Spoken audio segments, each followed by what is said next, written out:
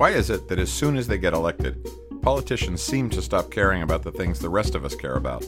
Our kids, our families, the support that so many of us need to get by. While they're running for office, they sure can pretend. Mark Shriver, the head of the Save the Children Action Network, calls it the bobblehead syndrome, referring to the way they nod their heads up and down, pretending to agree, giving lip service, but not putting their money where their mouth is. I'm Billy Shore, and this episode of Add Passion and Stir gets to the heart of why we don't invest in kids the way we should. At a time when all of us are trying to figure out how to make sure that politics does more than manipulate policy and relationships to make the wealthy special interests even more wealthy and more powerful, this episode says we better choose sides. Mark Shriver says politics is a combat sport. Whose team are you on? I'm Billy Shore, and I'm here with two of Washington, D.C.'s most dynamic leaders. Mark Shriver is president of Save the Children Action Network, was a member of the House of Delegates in Maryland from 1994 to 2002. Do I have that right? That sounds Close? good. Yep. Close? Good. And the author of a beautiful book about his father, Sergeant Shriver, who was one of my all-time personal heroes. You can't get higher than Sergeant Shriver, called A Good Man. And Jeff Tracy, universally known as Chef Jeff, has several iconic restaurants in the Washington area, as the author of a book called Baby Love, which teaches busy parents how to feed healthy, easy, delicious meals for your baby and toddler. Thanks for having us. Great to be here. Now, when I got the two of you together for this, and in these conversations we always have somebody from the food world and somebody from kind of the social justice world, as I was thinking about the two of you who I don't think have met before, I was thinking, okay, what do these guys have in common? Maybe not a whole lot. What are we going to talk about? Then, Jeff, I read that you were a graduate of theology program at Georgetown University, Yep. Sitting next to the guy who's writing a book on Pope Francis.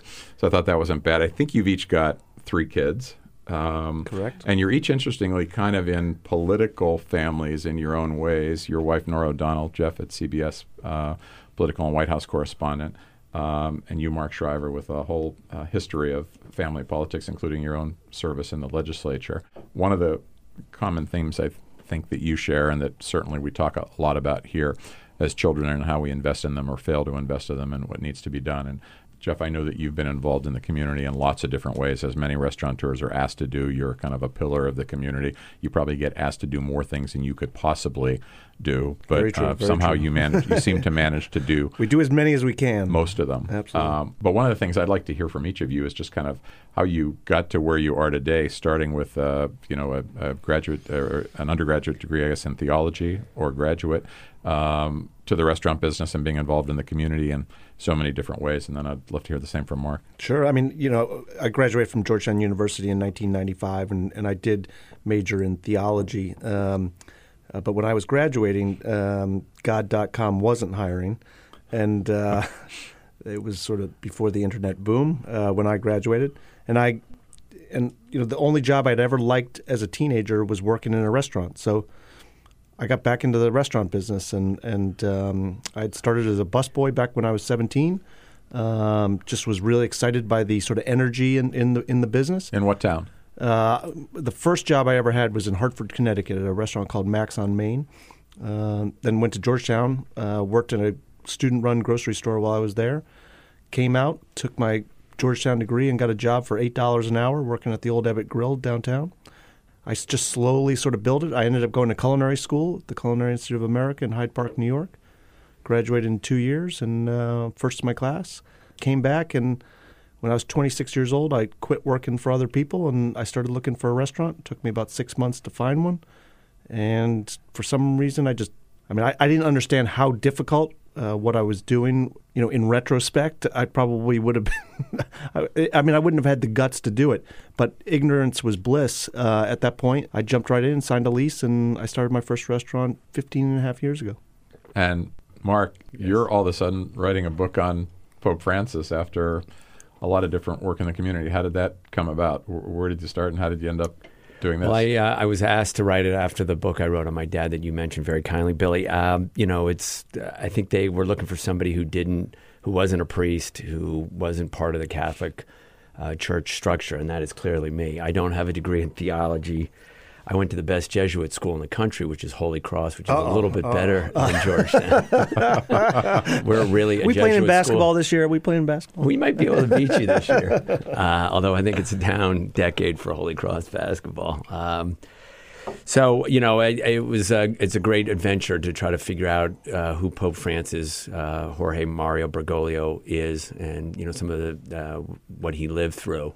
So it was a great adventure learning from him, being inspired by him, re-energizing my commitment to social justice, because here's a guy that's lived it his entire life. It's a great story. You became a writer, though, by writing the book A Good Man about your father. Is that where your writing began, or had you written before? I'm not a writer. I tell stories that are about 7 or 8 pages per chapter, so they're very easy to read, I hope. But I'm not a professional biographer. I'm not a professional writer. I, worked coming out of college in Baltimore City with juvenile delinquent kids, went into the state legislature, did that for, 8 years, and then have been at Save the Children for the last 12 years. So I'm not a great writer by any stretch. Well, you're a pretty good writer, though. And I think in one of the points you make in A Good Man is that being good is more important than being great.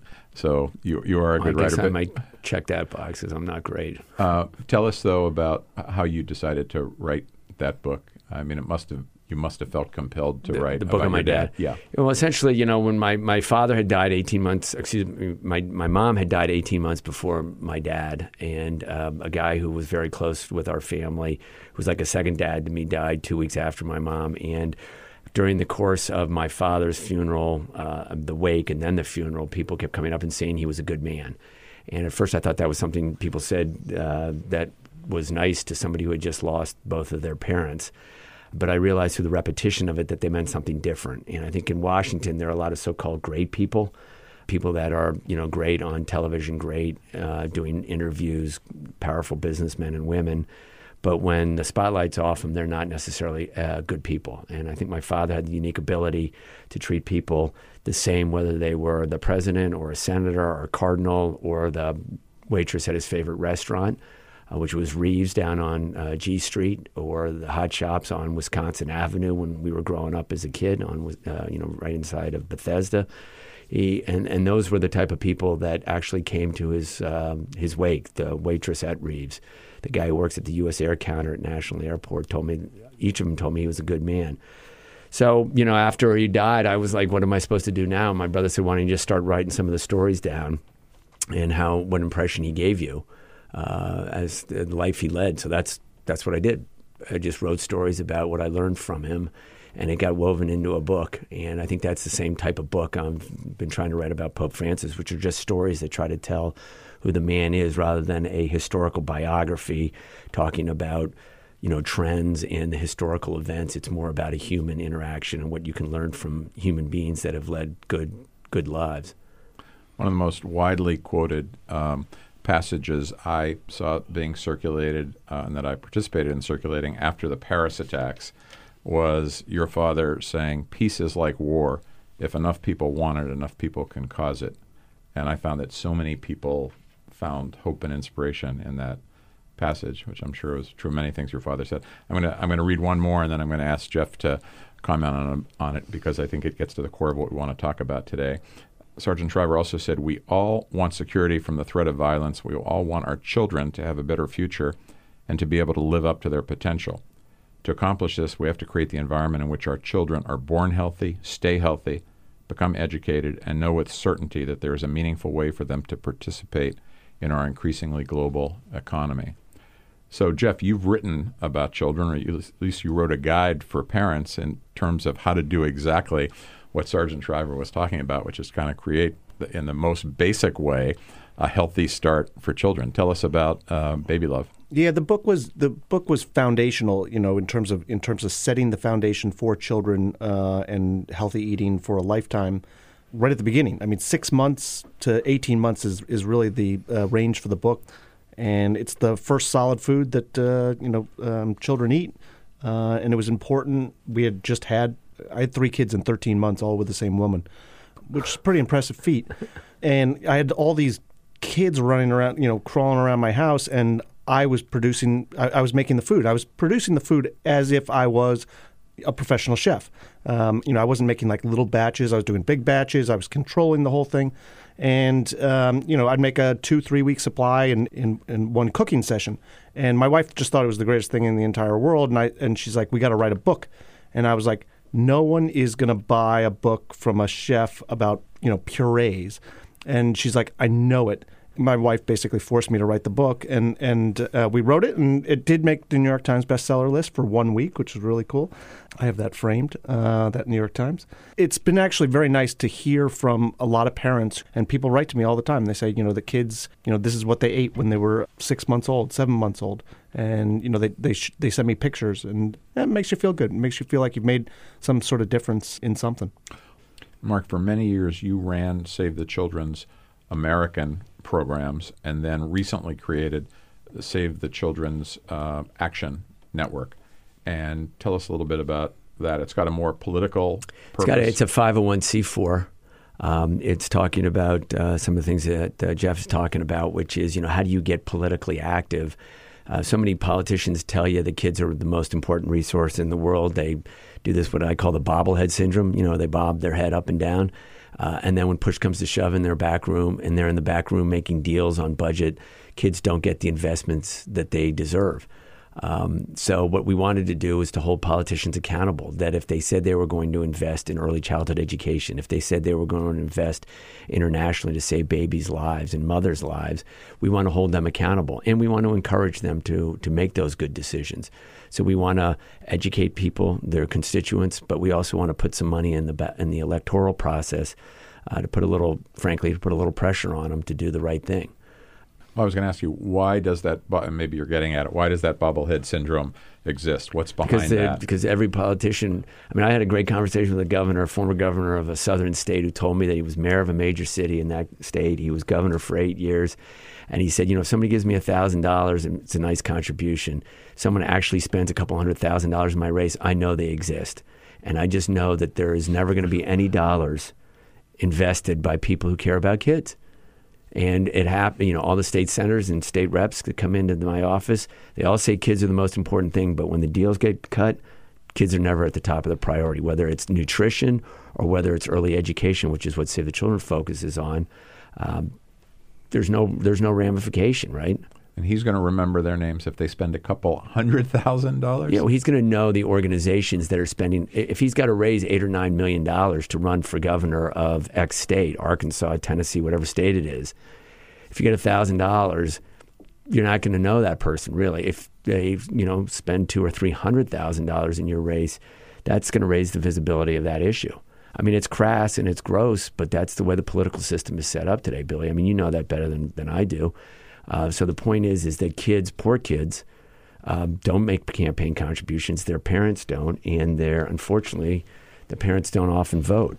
So how are you going to have, a seat at the table if you're not involved in the democratic process? And democracy is a combat sport, right? You've got to you're out there. I can't argue with you. You're out there fighting for nutrition, getting school lunches. Jeff's talking about healthy eating for kids. He's raising money privately. You got to. When you combine that, you got to have some say in the political process too. So that's what we're trying to be, a small partner or a small player on that stage. It's hard because there's not a lot of big money you want to invest in poor children in this country or babies dying internationally.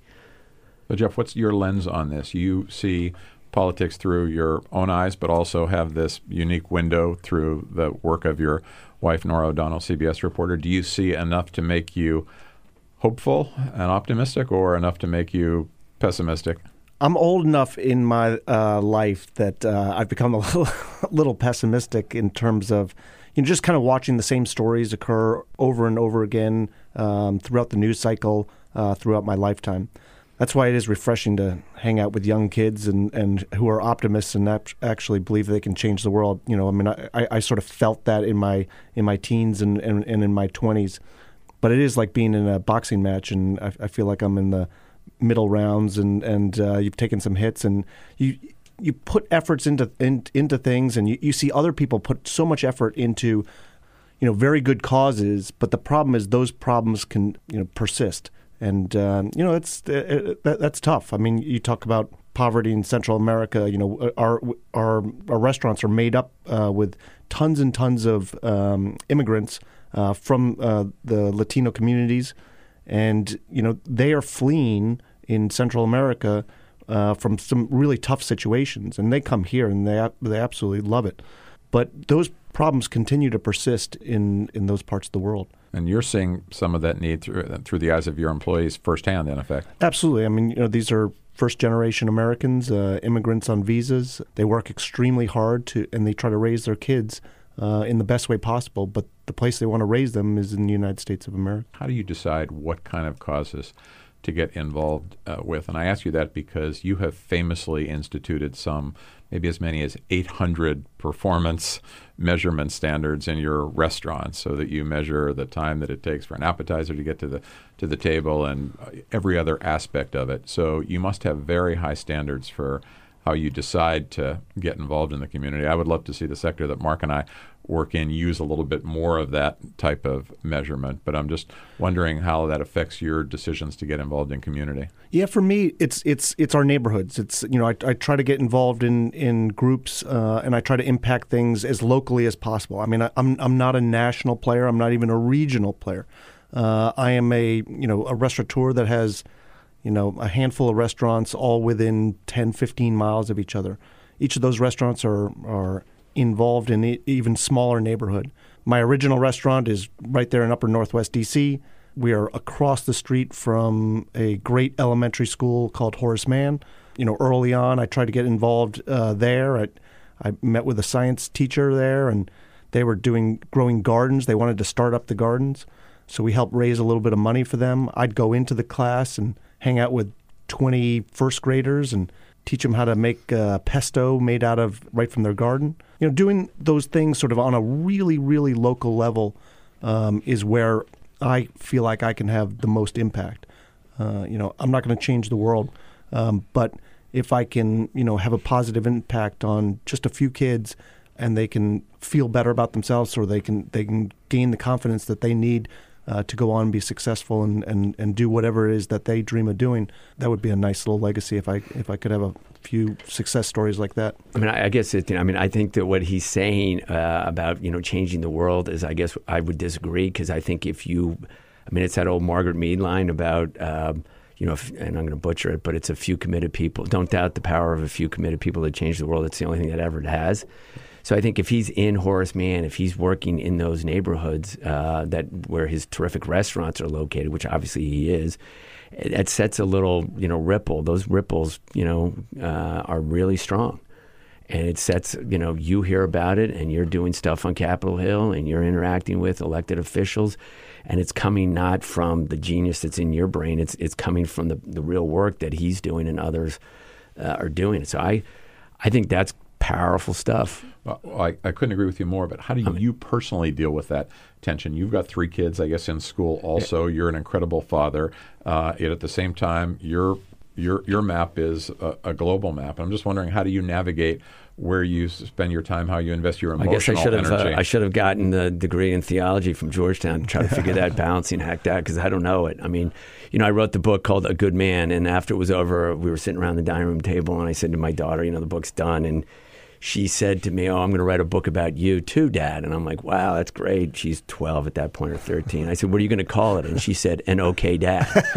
So, the answer is I don't. What was she lobbying for at that point? She wanted a phone or something like that. She didn't want anything at that point. She was just telling the truth, which is that I'm struggling. I think we all are struggling to figure out how much, the balancing act of being a good parent, a good spouse, have a relationship with God, have a relationship with your friends, and try to do something on either your community stage or your state stage. And I think that balancing act is hard to do. And that's why I look to people like Francis, the Pope, or my father, or a couple of other folks, to see how they did balance it. But you can't do it all. And I think anybody who tells you they can do it all is not selling straight. I think it's impossible. So many people say to me, who could be against feeding a hungry child? And I say, well, of course, that's right. There aren't many people in theory against feeding a hungry child. If you ask the question in a slightly different way, though, and you say, who is for making the investments in a child's family so that the child won't face hunger in the first place, then the politics around that break down very quickly. Right, it's how do you pay for it? Everyone's for feeding a child, but not everybody is for, when it really push comes to shove, to making those investments that will prevent a child from being hungry. But that's why we got to push the political leadership, and we being all Americans, not just those involved in political operations. But it's like that line on peace. My father said, if more people demand peace than war, then peace will happen. If more people demand that we let kids, that we feed them and that we educate them, and we won't put up with it anymore, then we'll have some systemic change. And in some cases, we're seeing progress. I mean, the number of deaths of babies under the age of 5 has been cut in half since 1990. It's a great story. We have a lot more work to do when 17,000 kids are dying every day and 800 moms are dying every day, and hundreds of kids, thousands of kids around this country are not being fed. They're going hungry over the weekend. It's an outrage in the wealthiest country in the history of the world. I guess the last thing I would ask you before we wrap up is, what can the average person do, from the very personal to the political and the global? If somebody's listened to you, Chef Jeff, or to you, Mark Shriver, and said, I do want to make a difference for kids in this country, how would you recommend that they go about it? I would try to find a great organization to sort of partner up with. Obviously, I think it's first and foremost, it's important to start right there in your own family and be a great parent and be a good child to your parents. Try to be a leader. Try to be a leader. Mark? I think that everybody can do something. I have a college roommate who's the biggest wholesale distributor of fish in the Midwest, and he's now helping a friend of mine distribute food in Chicago. Another buddy of mine from college works in the visa issue, and he's helping a community college in downtown Chicago run by Loyola University out there with kids that are having visa problems in their families so that they can stay in school, that their family doesn't get deported, or that there aren't issues around immigration status within those families. So I think if anybody's listening and they think I'm a lawyer, I can't give anything, or I'm a doctor, it's there's limited things I can do. There are organizations that need your help. I mean, clearly, SaveTheChildrenActionNetwork.org. We're looking for voices to be involved in the political process, sending emails, making phone calls, going to town hall meetings anywhere in the country where we work. So we'd love to have help on that. But if that's not your gig, there are other ways that you can get involved. And I think anybody can make a profound difference in an organization and ultimately in a kid or family's life. I've been talking about this with Jeff Tracy from Chef Jeff's Restaurant and the author of a great book called Baby Love, and Mark Shriver from Save the Children Action Network, their new book on Pope Francis, which I would encourage people to really read. It's a lovely, lovely, and I think important book. Thank you both for being with us. Add Passion and Stir. Big Chefs, Big Ideas is the podcast from Share Our Strength. The Share Our Strength community believes that everyone can share in the global fight against hunger and poverty, and that in these shared strengths lie sustainable solutions. Today, Share Our Strength focuses these strengths on making No Kid Hungry a reality in America. Add Passion and Stir is distributed by District Productive. Our senior producer is Carrie Thompson. Our executive producer is Peter Ogburn. Add Passion and Stir is the creation of Billy Shore, Debbie Shore, and Paul Woody Woodhull. I'm Billy Shore. You're listening to Add Passion and Stir from Share Our Strength.